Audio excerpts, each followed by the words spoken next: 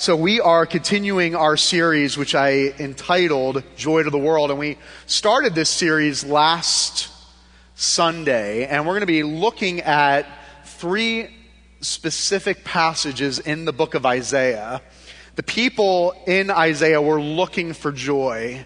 They were looking for joy in the midst of darkness and destruction. As I opened up the series last week, Joy to the World, and we looked at Isaiah chapter 9, we looked at a people and a land that was absolutely devastated by the enemy. They were devastated by the Babylonians and the Assyrians. They had come in and they brought destruction to the people of God, the nation of God, the kingdom of God. And last week in Isaiah chapter 9, we read about how the people were, Isaiah called it, living under the gloom of darkness. That there was a darkness or a shadow of death that covered the land. And the promise that Isaiah gives in the midst of darkness is 700 years before he's born, that there will be one that comes to pierce the darkness, to be the light in the midst of the darkness. That there will actually be one that will be able to break through, to break in through the darkness, and he will be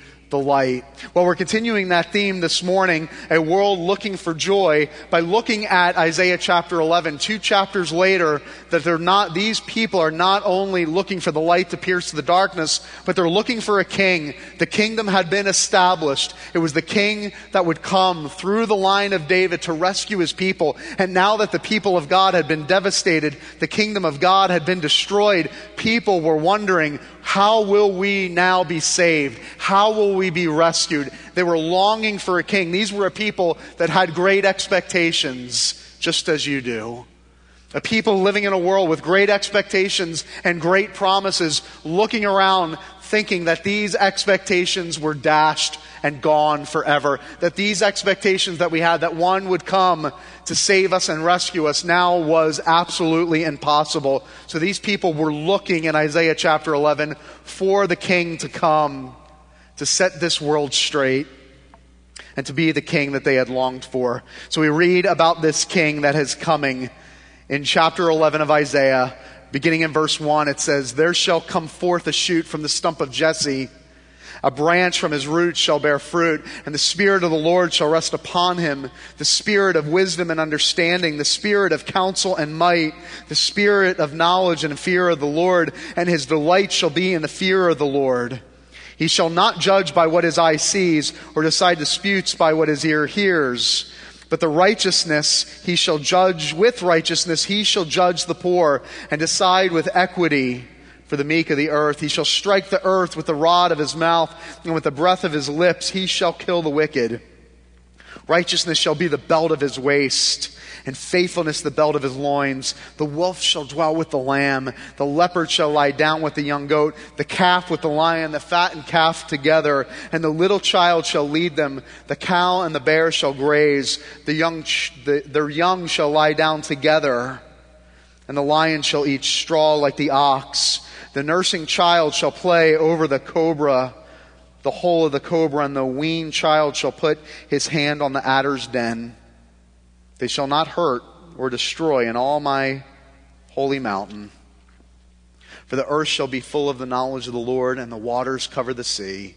In that day the root of Jesse, who shall stand as a signal for the people, of whom shall the nations inquire, and his resting place shall be glorious."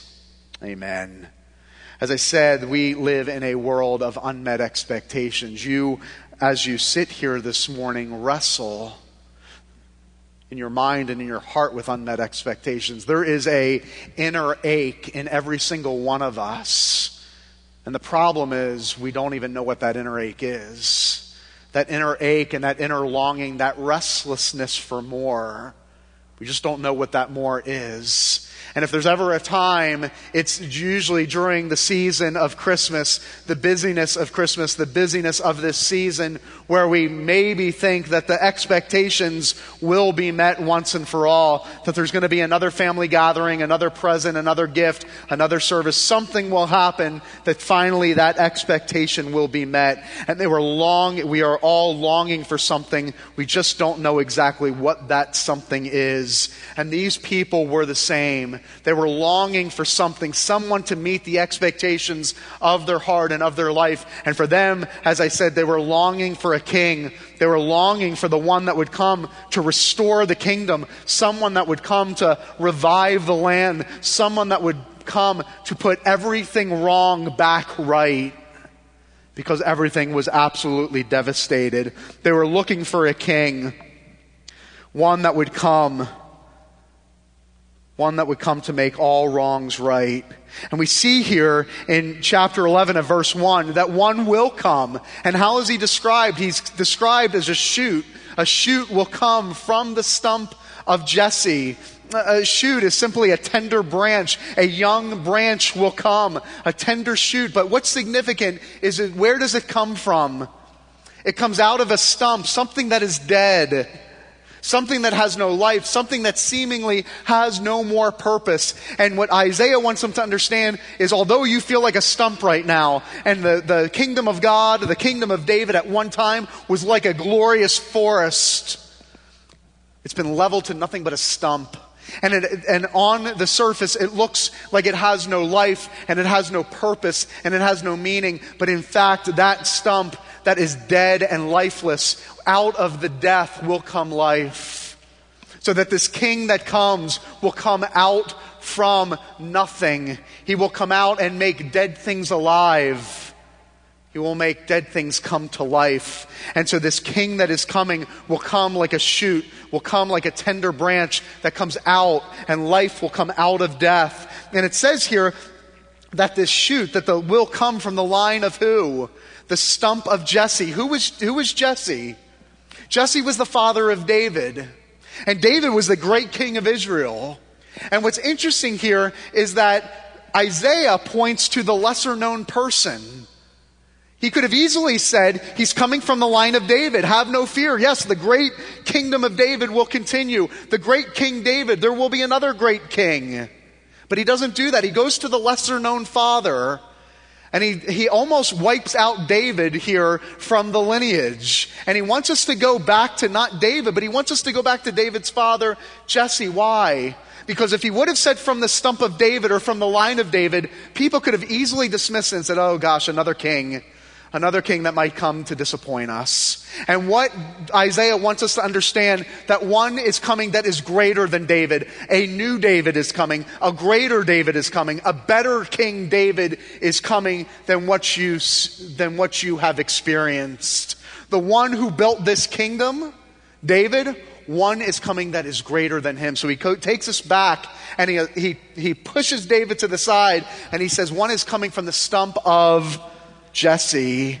So what kind of king is this? What kind of king will come to make renewal and revival possible? Well, the first thing that we see here in verse 2, that this king that comes out from the stump of Jesse will come with wisdom. But it's not just any wisdom. It says that the Spirit of the Lord is upon him in verse 2, and that because the Spirit of the Lord is upon this king, this one that will come to bring life out of death, that the wisdom of who? The wisdom of God is upon him. That this king that is coming will not operate with the wisdom of the world. That this king that is coming will not operate with the wisdom of man, but will operate with the very wisdom of God. That he will have, in verse 2, the spirit of wisdom and understanding. That he will know exactly what to do.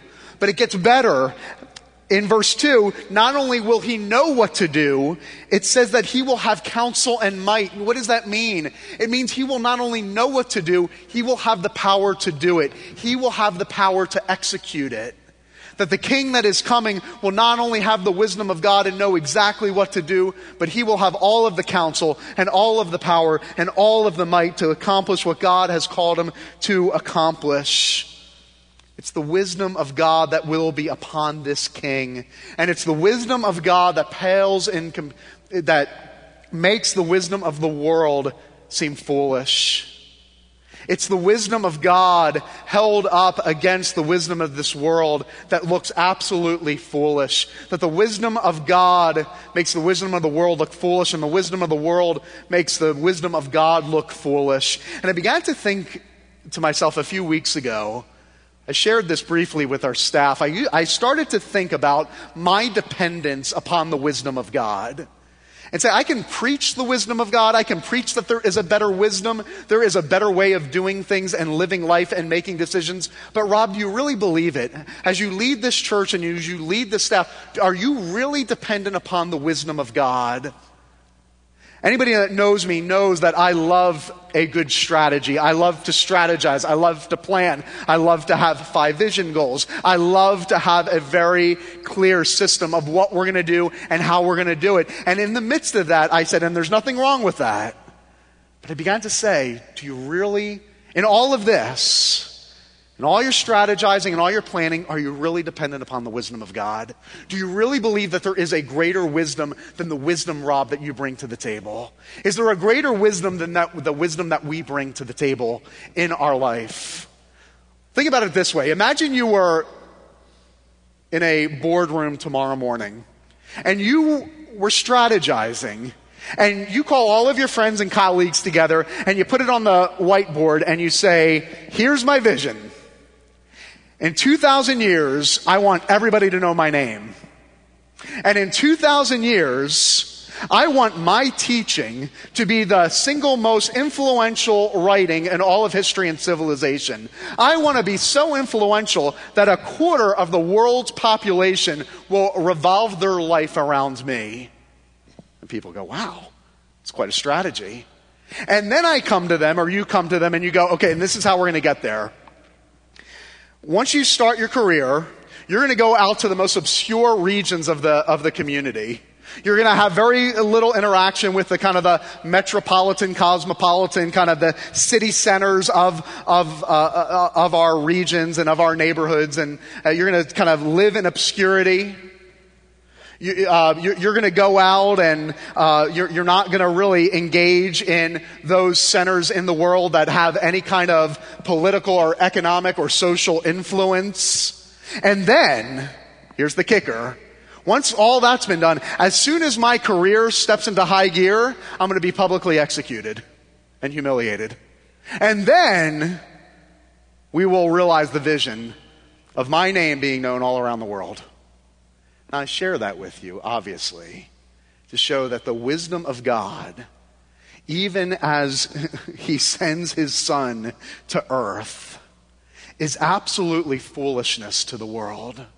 Everything God has done, everything God does, from sending his son to an obscure place called Bethlehem, to sending his son to obscurity and the scandalous nature in which he was born in a manger.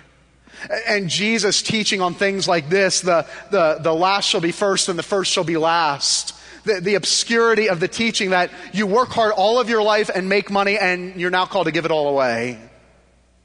The obscurity to work hard so that you can serve others and love others and sacrifice your own life for the sake of others. Think about the obscurity of the wisdom of God compared to the wisdom of the world. It was convicting for me, and I pray it's convicting for you as well. Do you really believe there's a better wisdom?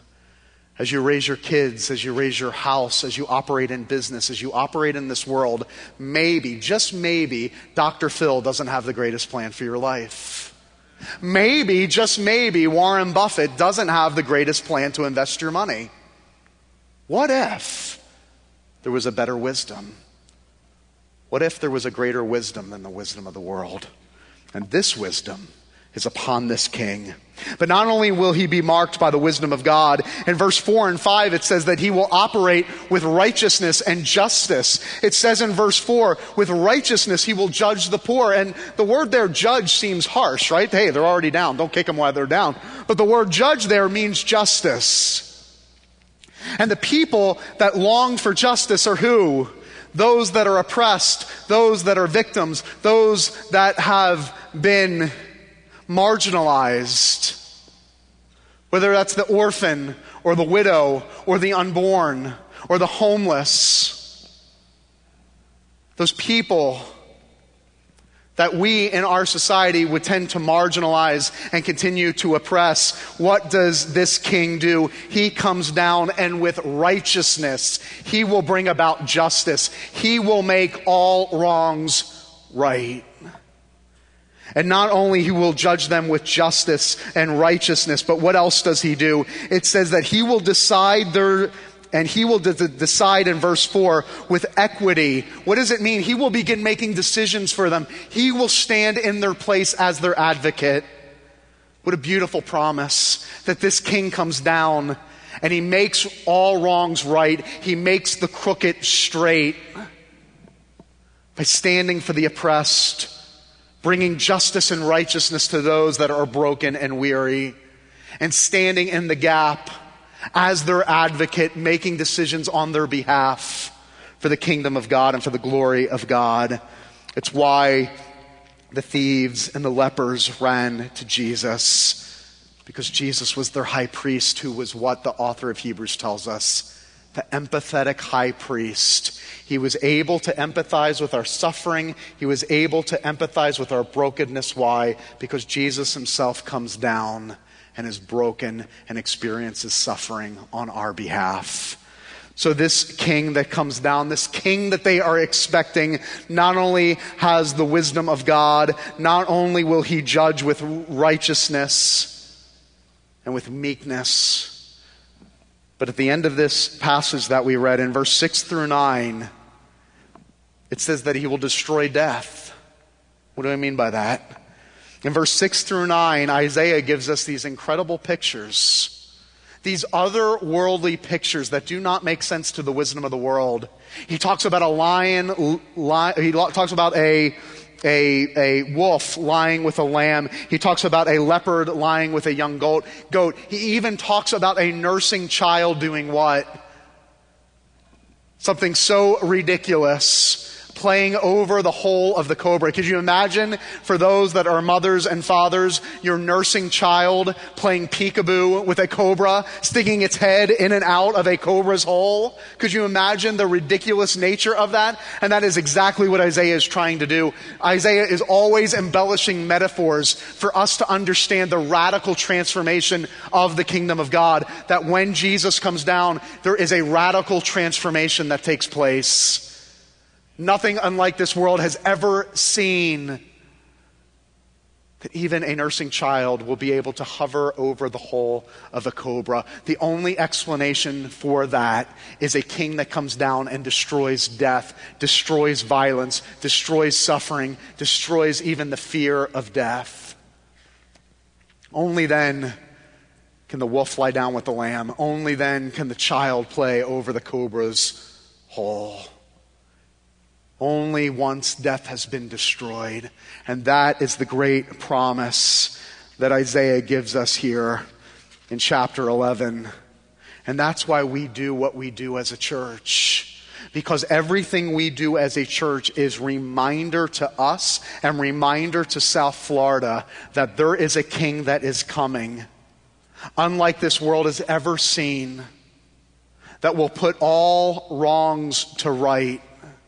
That there is a king that is coming, that will take all that is broken and make it whole again. That there is a king that is coming that will bring out of death, what? Life.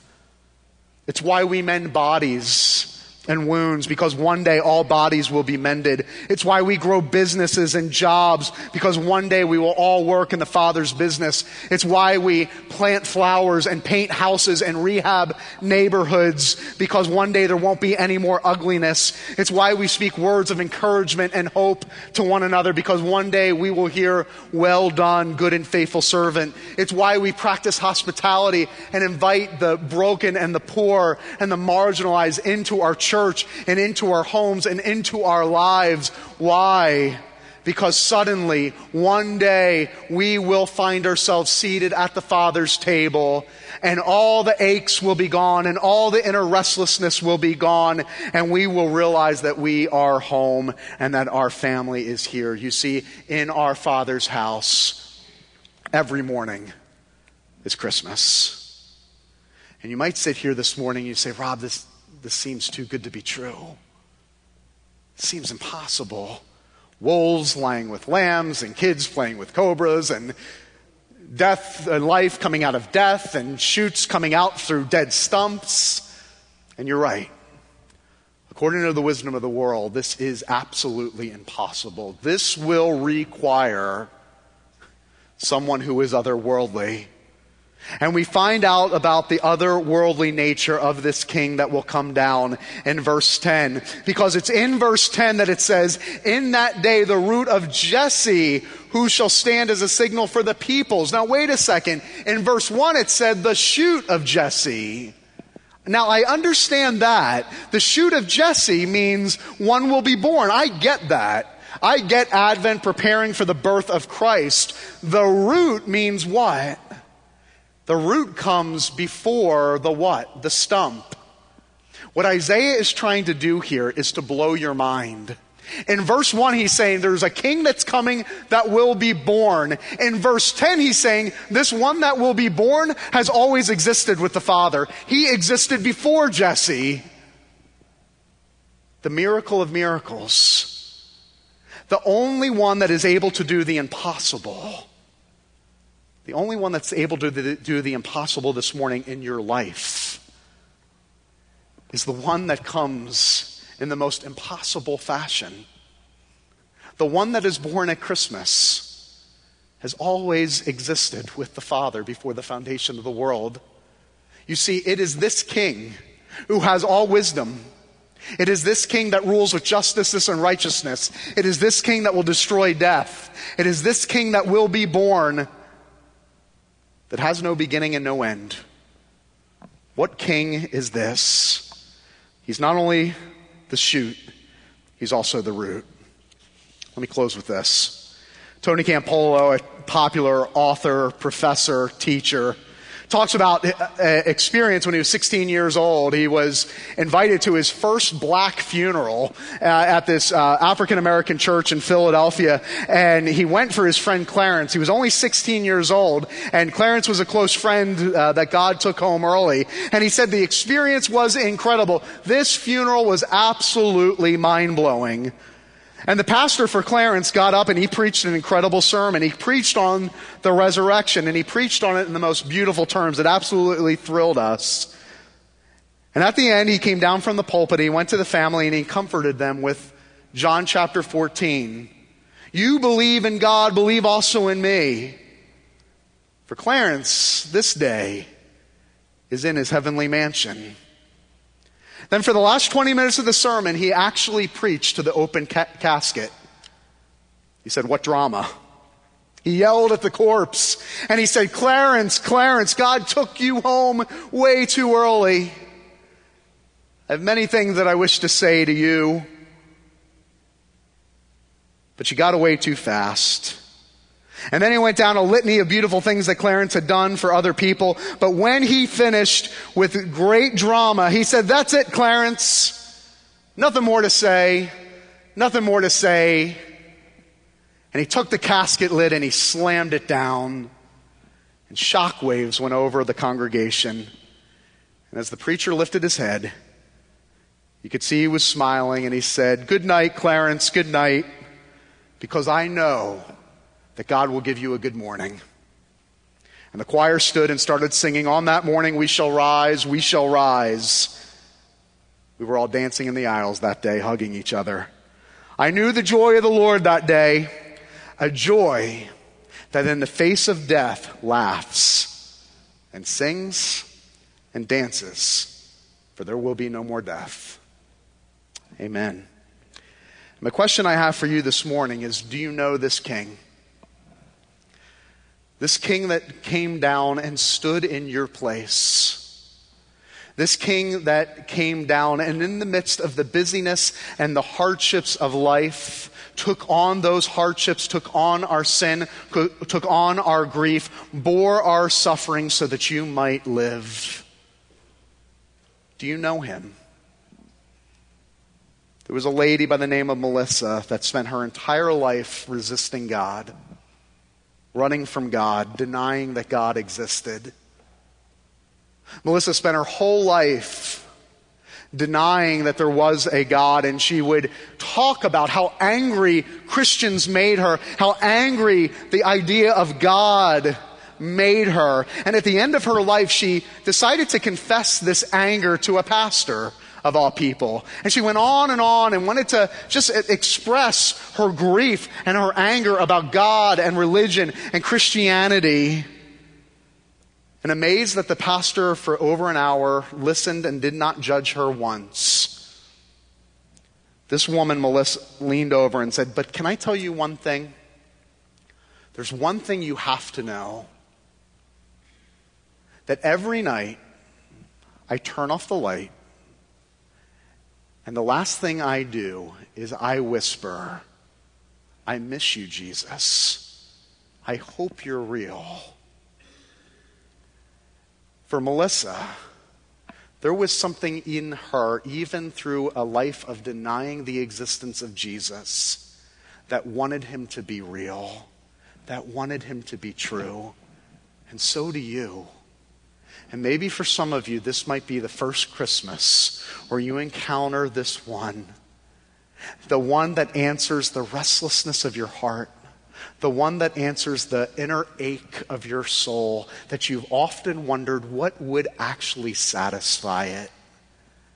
And today might be the first day in your entire life where you are introduced to this man by the name of Jesus, that through his life and death and resurrection, that inner aching can go away, that inner restlessness can be put to rest. Because the reality is this Christmas, that there is nothing in the world that can satisfy, but there's someone at Christmas that can.